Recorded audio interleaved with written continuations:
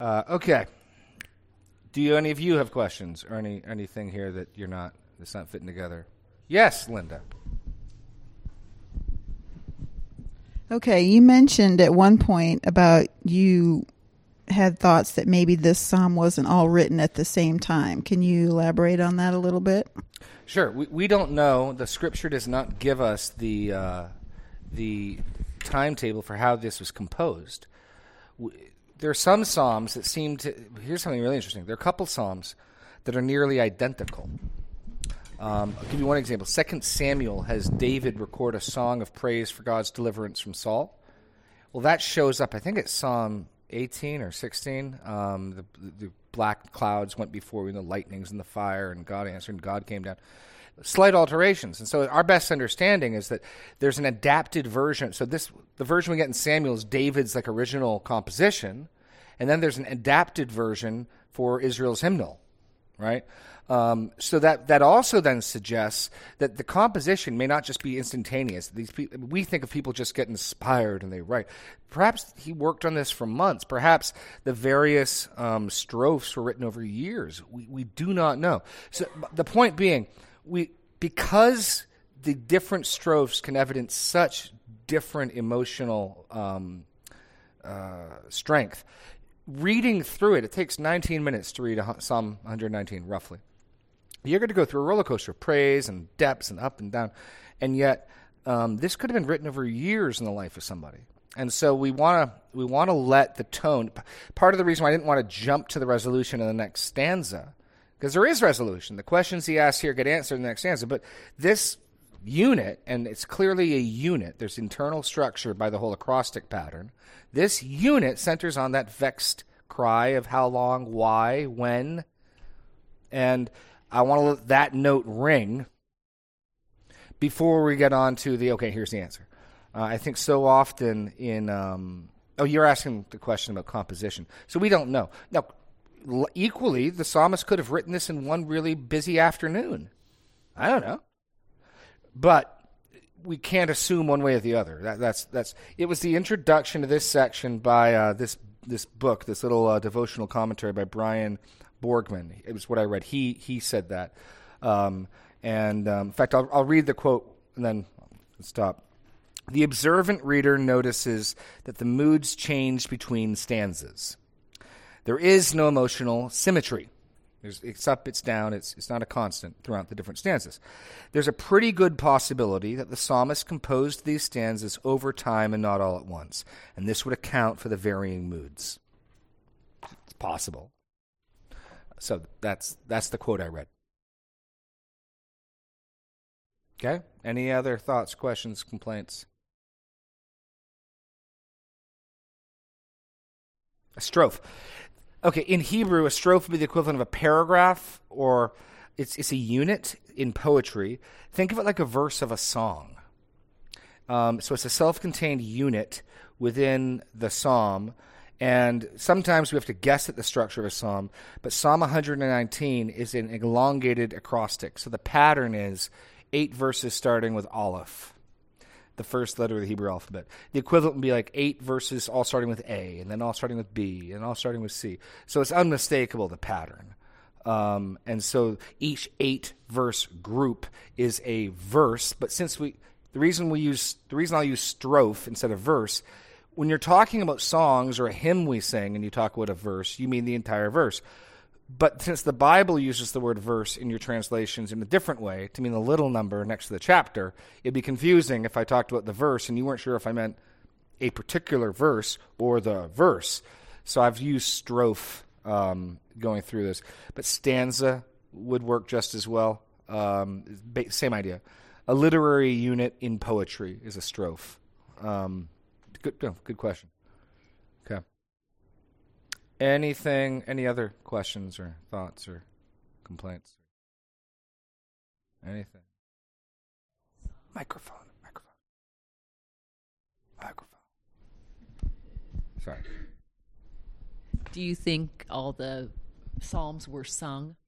I think they were intended to be sung. Whether or not I'm not saying, I don't want to say the only legitimate use of the Psalms is singing, but a ton of these Psalms are dedicated to the choir master. There's a real choir master. There's real corporate singing. So absolutely, I think all of these are. In fact, some of the notation around them seems to indicate the tune. Let me give you an example. Go to go to 62.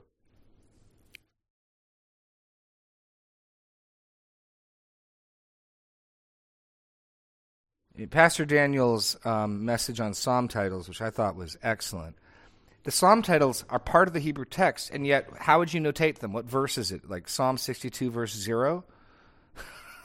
It shows up before verse 1. And yet all of our Hebrew texts have them, and they contain information.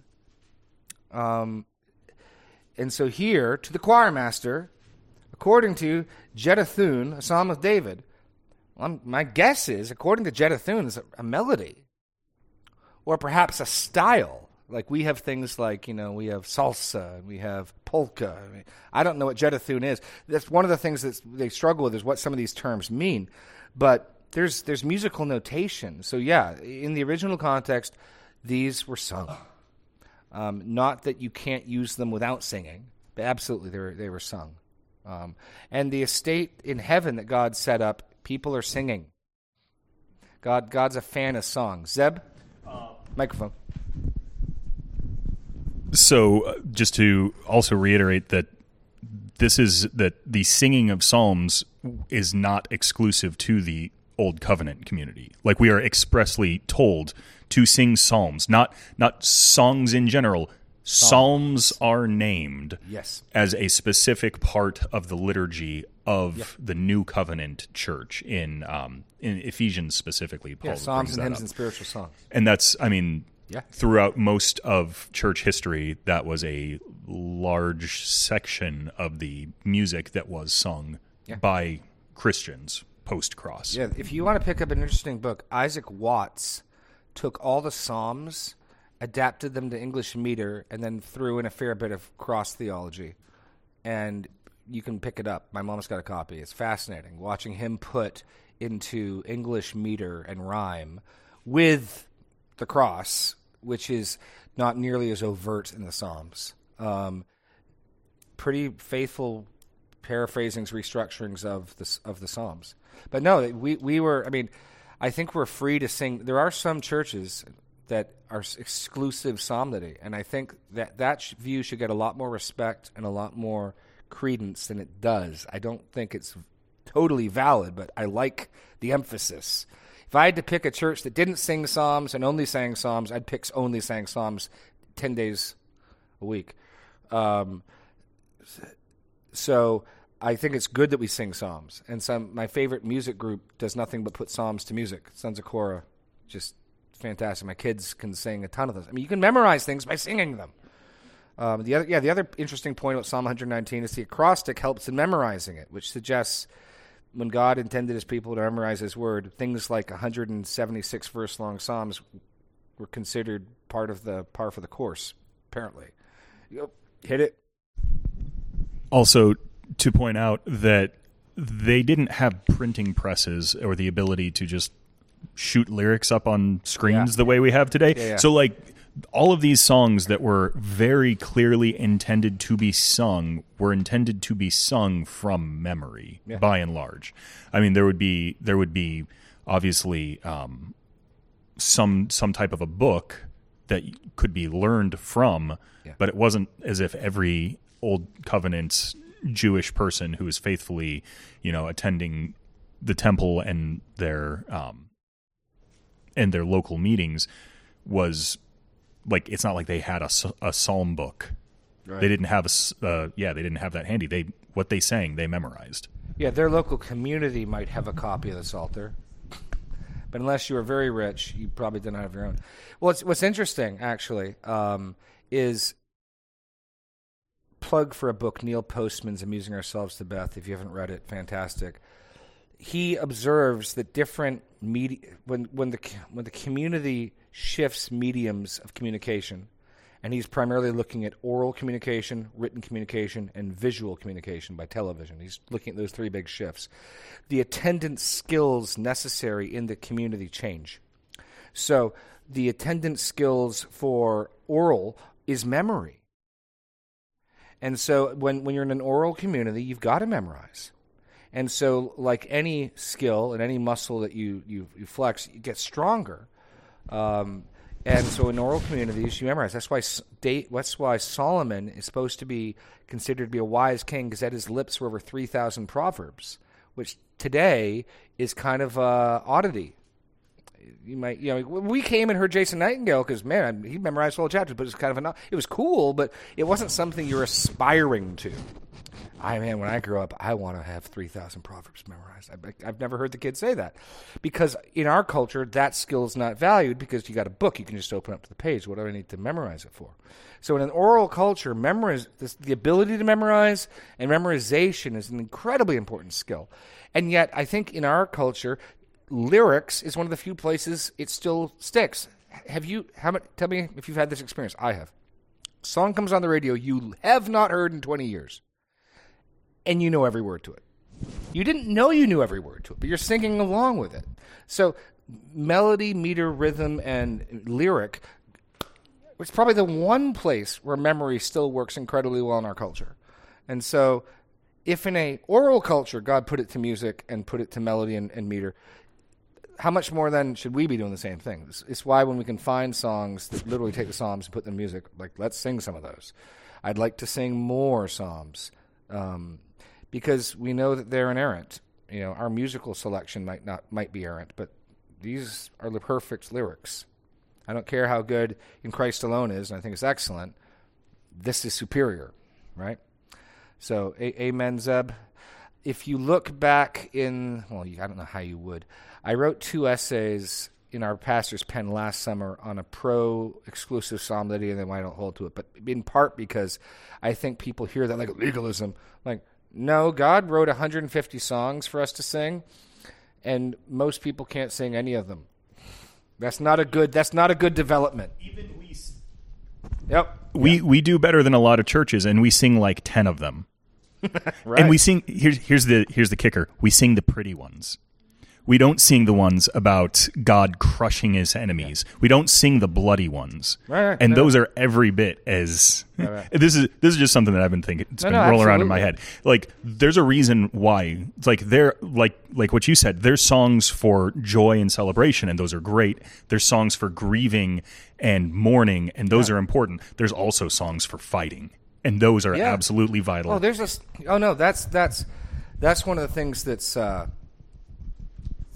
I think making the church anemic is, there are other cultures. Look at other cultures and the cultural steps and the cultural mechanisms for dealing with grief and sorrow and lament. It's a powerful force in other cultures in their own pagan ways. I'm not saying they're right. But through even in the Hebrew culture, you'd rip your garments. God is an emotional being, and he makes us in his image, and we're emotional beings. And emotions are powerful.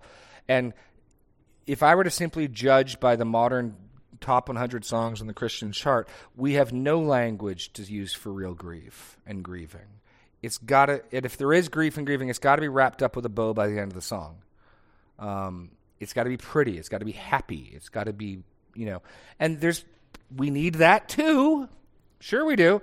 But we need to be able to express grief, and we need to be able to feel safe to express sorrow and anguish. It's one of the reasons why I love the song I Ask the Lord. I just don't know of many songs that say anything remotely like that. It kind of stands unique in my psalm, in my hymnal. I don't really know many other songs that say that.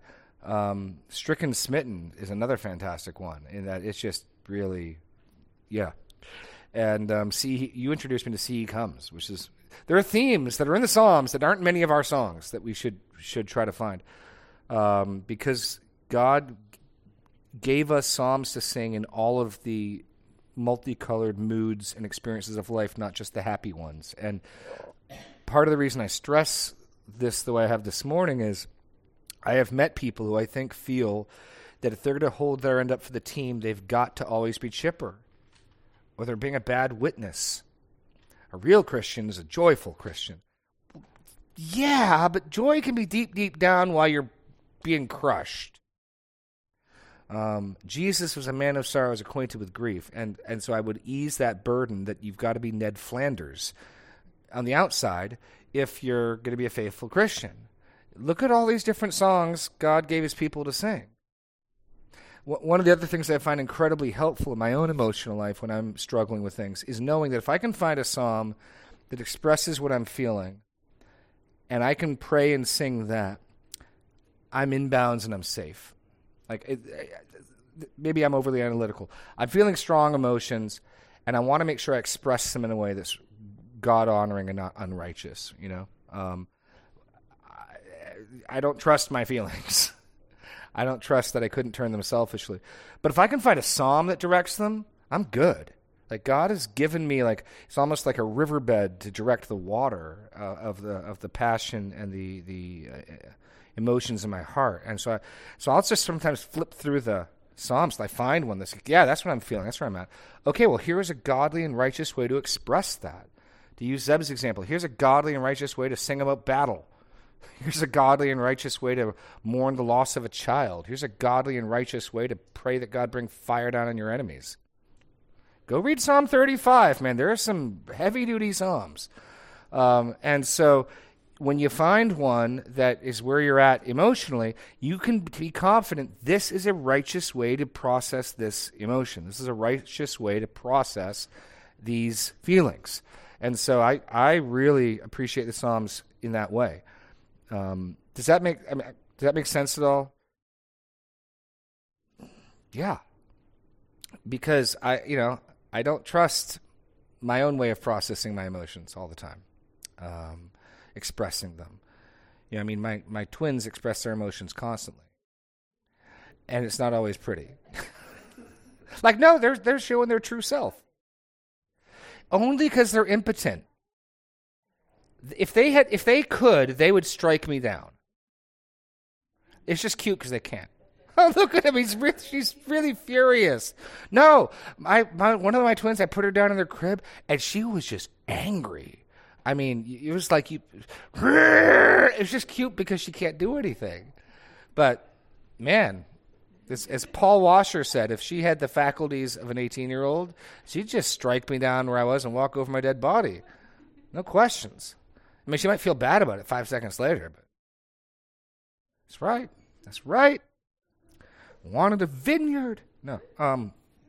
Anyway, sorry, that's a long tangent. Yes, sir. Dave. There's a lot of metaphor and poetry, yes. Psalms, Proverbs, yeah. And I do daily bread just about every day, and I get a little disappointed. It seems like lately all the references have been Old Testament, and whenever I see that, I kind of do a heavy sigh. Well, that's what I'm saying, and I'm realizing... 3/4 of your Bible, right? Pardon me? Old Testament's 3/4 of your Bible. Yeah, if you go by weight, probably. But it's also...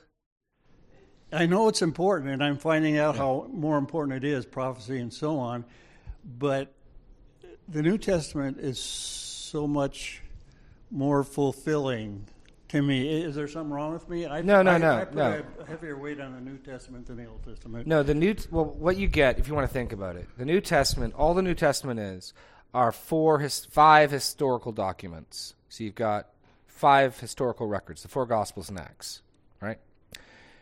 Jesus came, that was a big deal. So we're going to start by telling you about his coming and what he did and what he said and where he went and what people did to him. And then we're going to tell you about the next 20 or so years in the church. And then all of Paul's letters are simply telling churches very practically what to do in response to that.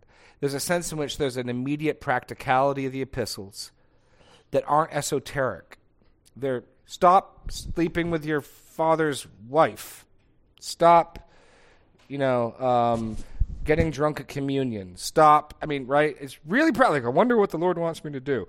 Stop going to prostitutes. Stop, comparing yourselves with one another. Stop preferencing the rich people. It's really practical. You're not sitting there like, I wonder what this is doing. But I'd sort of view it like the top story on a skyscraper. It's built upon the Old Testament. And to me, the richness of the Old Testament. So fair enough. A new believer is going to get the most immediate walking steps in the New Testament. They're going to know how to live their life, how to run their marriage, how to run their home, how to relate to the church. It's all going to be very clear. There's going to be a lot of commands. There's going to be a lot of clear, direct instruction. Absolutely. But that's all coming from the Old Testament and things that are set in place. And to me, as I've grown older, I marvel at the way things are set up in the past and developed as they go along. You know what I mean? I marvel at how God asks of Abraham the very thing he's going to do himself. Right? I mean, and when you find out by cross-referencing that the mountain that Abraham went up on is the mountain Jesus was crucified on, Mount Moriah, almost certainly. Whoa, so that type of intertextuality across time and space and across authors blows my mind. But yes, I fully understand that the New Testament, the dots are connected the most directly. It's the most clear and obvious instruction. Yeah, people that don't read the Old Testament at all are missing a lot, and it's a good foundation, and I'm starting to appreciate it more and more. But your high-rise building analogy, the expensive apartments are at the top, too. So it's easy sometimes, I don't know, for me to not put as much importance on the Old Testament, because it's referred to a lot in the New Testament. Yes. But, and especially when the New Testament takes it and applies it now. I mean, I'll give you an example. When you think of loving your neighbor as yourself, what do you think of? What comes to mind first and foremost? That it's impossible. Okay. What else? Who here knows in what context, in what sphere, the command to love your neighbor as yourself takes place originally? What's Zeb? You're gonna know. What's? No. But most people don't think this at all. It's part of the Levitical law. It's the summary of the entirety of the Levitical law. Yeah, go to Leviticus 19. I think you'll be surprised at what the original context. So here's the argument. Jesus says the second greatest commandment in my ethic is Leviticus 19. Then I better go find out what Leviticus 19 is talking about. And Leviticus 19 may surprise you. In what application Leviticus 19 has in mind for you to love your neighbor? I think this is fantastic. Leviticus 19, 17, and 18. So think about this. Classic Jewish thing. Not this, but this. Put off, put on. So you're going to get two contrasts. You're going to get love and hate, and then you're going to get three other things. You shall not hate your brother in your heart, but you shall reason frankly with your neighbor, lest you incur sin because of him. You shall not take vengeance or bear a grudge against the sons of your own people, but you shall love your neighbor as yourself. I am the Lord. So let's line this thing up. Don't hate, love. Right? That's clear parallelism. Don't bear a grudge or take vengeance. Go talk to him. In Leviticus 19, what's loving your neighbor first and foremost about? Dealing with conflict. Going and having those difficult conversations that stop you from bearing resentments and getting angry. So how many of you think of that first and foremost when you hear love your neighbor as yourself? Because that is, it means more than that. But that's where it's, for any Jew who understood the Old Testament, that's the most immediate application. And I'll tell you pastorally, that's the aspect of love most people have the hardest time with. Most people would far rather love by giving money, far rather love even by helping someone move, than you need to go talk to them. I don't want to go talk to them. You need to go talk to them. I don't want to go talk to them. And man, people will do all sorts of things rather than do that.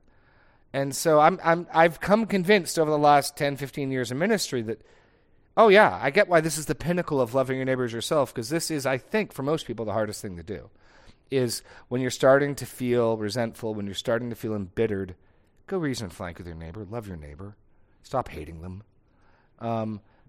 But that's huge. And that's its first application. It means more than that, no doubt. But you read that and you're like, Jesus made that the center of his horizontal ethic. I mean, Jesus can summarize you. Love God with all your heart, soul, and mind. Love your neighbor as yourself. Like, oh, okay. So when Jesus quotes Leviticus 19, I probably want to go back and read Leviticus 19 and see what it's talking about. Oh,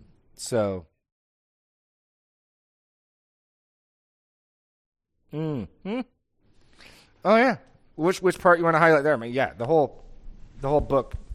Which portion are you looking at? Oh. Sorry, that was...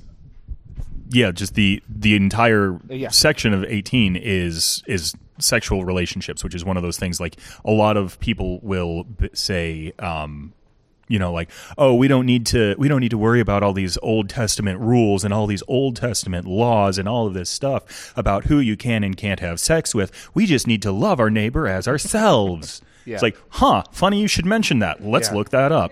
Because the context kind of undercuts what you're trying to say here. Well, it's like when people try to argue Jesus never said a word about homosexuality. Of course he did. Where did he do that?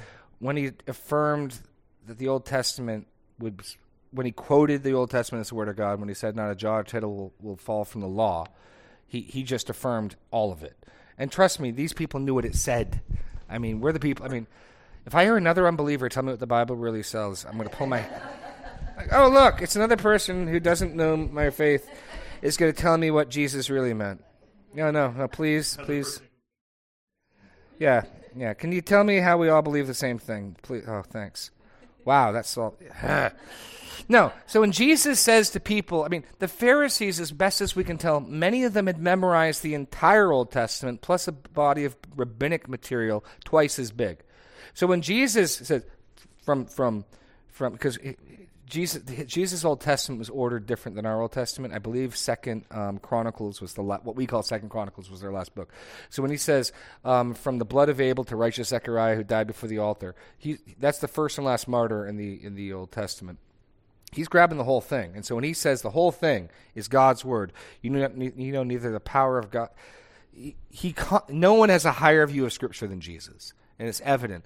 That's where Jesus has something to say about homosexuality. And that's where because he just took the entire Old Testament without any qualification, not that part, and just calls it the Word of God. I wonder what he thinks. I wonder what he believes. I wonder what his viewpoint is. I mean, but people who don't know what they're talking about say stupid things, and we need to not get mad at them, as tempting as that is. Sorry. Other questions? Yes, Dave. Dave in the... Oh. Dave, he's got the microphone. Two Daves. Daves in a row. Yeah, can't have too many Daves. I disagree with that statement. It's the as yourself. I think we may actually have crossed our Dave threshold. I'm going to forget my question here in a minute. It's the as yourself part that trips a lot of people up. John MacArthur says that's impossible. That's where I got it. The closest we can get is loving our family as ourselves. But we can't love, that was his comments on the Good Samaritan, which he says is primarily about excess. The Good Samaritan, I think, is the image of Christ and just his excessive love. That guy, paid for rent for months in advance and all kinds of stuff. Yeah. But loving your neighbor as yourself, that, I guess it's in there to show where we fail. I'm not sure. Well, and people take that, the whole self-esteem movement tried to hijack that, and the reason you can't love your neighbors, you don't love yourself. And the Bible assumes in this way you do love yourself. And the parable of the Good Samaritan is a good example. I don't want to be careful. I don't want to say that what our culture calls low self-esteem is nothing. It's something. I don't think it's rightly named. I don't think it's terribly helpful to call it low self-esteem. I'd call it something else. So the Bible talks about love it where people don't love themselves. The assumption here is if you're cold and you have clothing, you put it on. You don't not put it on because you're mad at yourself or you don't love yourself. If you're hungry and you have food or money to buy food, I've never met anybody who, because they didn't love themselves, you know what? I'm not getting food today because I'm mad at me. Never seen that happen. Or to use a really simple analogy, I've never seen someone not get the good parking space because they didn't think highly enough of themselves. In all the practical ways that the Good Samaritan loved his neighbor, hey, you're hurt. You can use my transportation. Hey, you need a doctor. I'm going to take you to the inn. You need a place to stay. He loved his neighbor just as you and I would for ourselves. You would spend your money to get in and out of the cold. You would use your car to drive to the doctor. You would, all those things. That's the Bible assumes we love ourselves in those ways. You may not feel great about yourself. You may disappoint yourself. There may be things you want to do or be that you haven't done. You may be ashamed of some things you've done. You may have all sorts of negative judgments about yourself. But make no mistake, you are absolutely committed to yourself. You're on yourself's team. And that's the assumption the Bible's making. So I do think that inferiority judgments and senses of shame are real and powerful forces. I just don't think our culture's framing of it's terribly sophisticated or helpful. That's all. So don't hear me say low self-esteem is nothing. I just don't think it's a terribly good name for what it is. Any other thought? Oh, Dave in the back. Dave Kingery. Come at me, Dave. Thank you, Dave. I can't remember. This is just too much. This is too much. Okay, note to the ushers, only one Dave can be allowed. Oh, no, we got Kegel over here. We got 3 Daves. Surrounded by Daves. Okay, Kingery. Oh, Vodi Bakum was talking on that thing too about the homosexual thing, and he was talking about, wasn't Jesus there when the law was given to? Yeah. And then Jesus was saying, whoever teaches the least of these commands, break them, is called least. But anyway, I was just going to note that. Can I pause for 1 second? I was really disappointed just recently. A guy named Owen Strachan came out. Say that. Strand came out with a book, which Vodi Bakum Ministries recommended on wokeness and stuff, and I got the Audible version. And right out of but it's really disappointing when the narrator, in the foreword and dedication, this book is dedicated to Vodi Bakum. I was like, nah! Oh, I got one more question. And then he went off. There's a whole chapter where he's talking about J. Gresham Machen. And I'm just like, seriously, dude? Like, right out of the gate, he's like, this book is dedicated to John MacArthur and Vodi Bakum. And I was like, it was just disappointing. Anyway, continue, Dave. I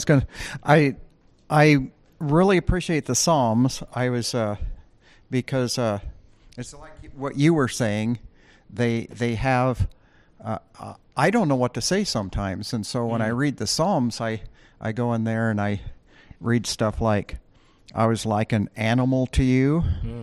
And I wish my ways were more in line with what you want, then I wouldn't be ashamed. Right. And then help me to be willing to do what I'm supposed to do. And I can say those loud, but when I come to the place where he says, I have obeyed you, I think, oh, I don't know if I'm quite there yet. Right. Because I mean, I'm not disobeying. I'm doing a lot of stuff that I didn't. I mean, I'm not doing a lot of stuff that I used to do, but I'm still. Yeah. Well, that's partly, Dave. Part of the reason why normally I only do 1 or 2 weeks from Psalm 119, then go back to James. Part of the reason I did all 3 of these is I wanted to put these 3 strophes side by side because I think it's important that we're able to say all of them. And the danger would be to just do one of them and think that's the final word. So if I were to summarize the 3 words, the 3 themes of these 3 strophes, the first one, God is good in and through your trials. The absolute focus on God, it is good for me that I was afflicted. You are good and you do good. We need to be able to say that. Even in grief like what we saw today. It's the same trial. So can you see the goodness of God in it? Can you tell God you've been faithful, you haven't done me any wrong? Can you also see a picture bigger than yourself, how other people might be edified by it, and still, though, have the freedom to just pour your soul out? I don't get what you're doing and why you're delaying. Help. And all 3 of those are righteous and valid, and the danger might be that you only hear one of those, okay, that's what I'm supposed to do. And these come right after one another with the same assailants, the insolent, with the same use of affliction, that all of these are right and good. And so if I were talking to anyone and they're only focused on one of these, I might encourage them to move beyond it. I mean, if all you're doing is just, why? Okay, great. Take some time to think about what God's already done through your affliction. Has he purified your life more? Have you learned more about him? Do you think you might have encouraged other people? And so there's all this. And then there's more Psalms on affliction beyond that. And so it's not as though here's what to do when you're in a dark place.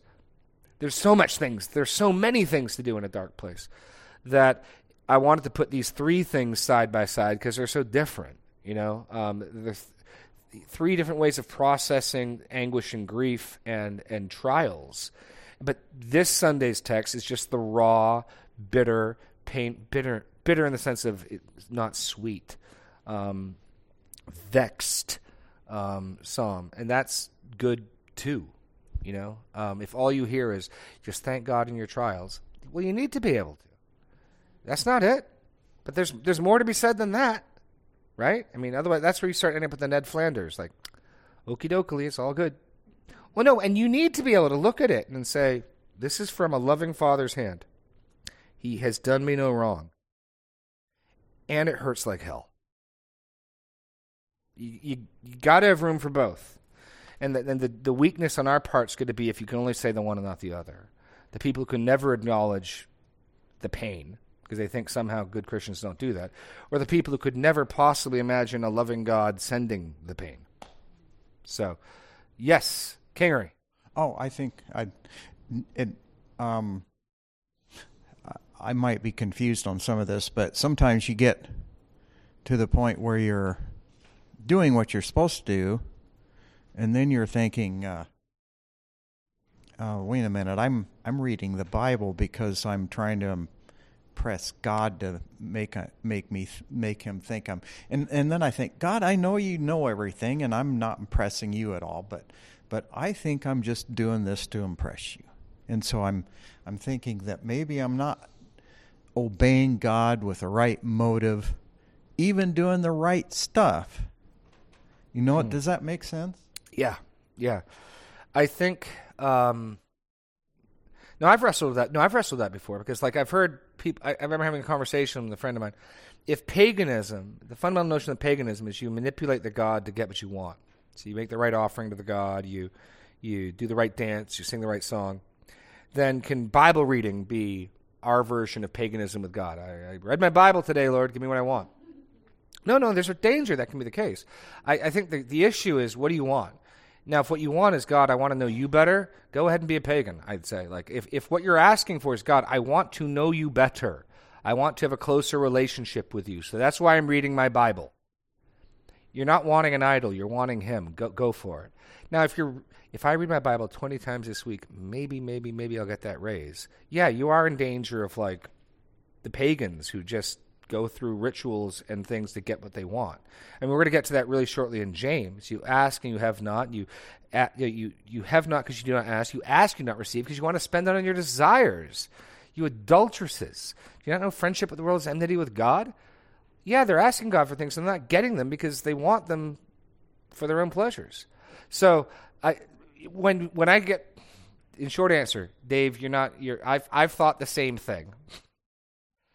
And then I just got to make clear what I need to want when I'm doing that is I need to want God. If the thing you want is God, you're not being an idolater. I want to know you better. I want to hate my sin more. I want to know your word better. I want to love you more. I want to be known by you more. And that's why I'm reading my Bible today. Honors God. God is honored by that. And it pleases him. When he says, I don't even judge myself. When is he talking about things like that, or? Well, yeah, you're talking about 1 Corinthians 3 or 4, where he's basically the Corinthians have all these judgments about teachers, and Paul says it matters nothing to me if you judge me. I don't even judge myself, because he talks about how his conscience doesn't condemn him, but he's not acquitted thereby. Right? Is that the passage you're referencing? He's like, look, my conscience is clean, guys. I know nothing against myself. Now, that doesn't mean I'm innocent. Because my conscience can be uninformed. My conscience could be dead wrong. But I'll tell you, I have a clean conscience. But honestly, I don't even judge myself because Now, obviously, Paul does judge himself in the sense that he's holding up his life to Scripture. He's given final judgment over to God. His own personal judgment will be flawed. Like you were saying, Dave, you may think you've done a great job and really your motives were flawed. Or you might, in some senses, be too hard on yourself. I doubt it, but it's possible. The point is, at the end of the day, God's judgment is what matters. And so Paul is not worried about human days of judgment. I believe that's the passage you're referencing in 1 Corinthians 3 or 4? 4:3. Can you read it, Linda? Can't remember.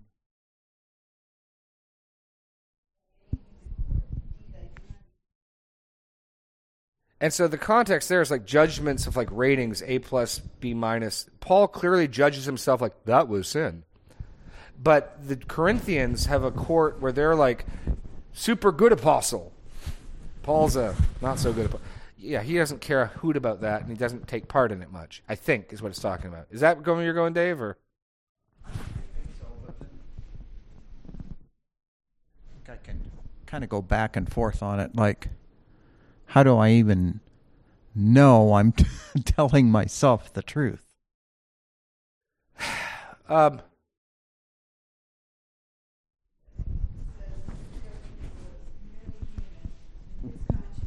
Mistaken. So, in other words, he's saying, he could try to judge himself, but like you said, your emotions or your heart are probably going to lean you towards what you want to tell yourself versus what the truth is. And then it says, only God is fully qualified to judge. When God will judge believers. So let me make another suggestion, Dave. The judgment of how I've done in my life is really none of my concern. The judgment God's calling me to is immediate decisions, courses of action laid out in front of me. There, I do know right from wrong, and if I don't know what to do, God says ask for wisdom. The judgment I think they're doing and the judgment he's saying he doesn't take part in, if I were to speculate I wonder how much of my life's work and ministry is going to burn up on that altar. I suspect a lot more than I think. I don't know how healthy it would be for me to spend the next 7 evenings contemplating that.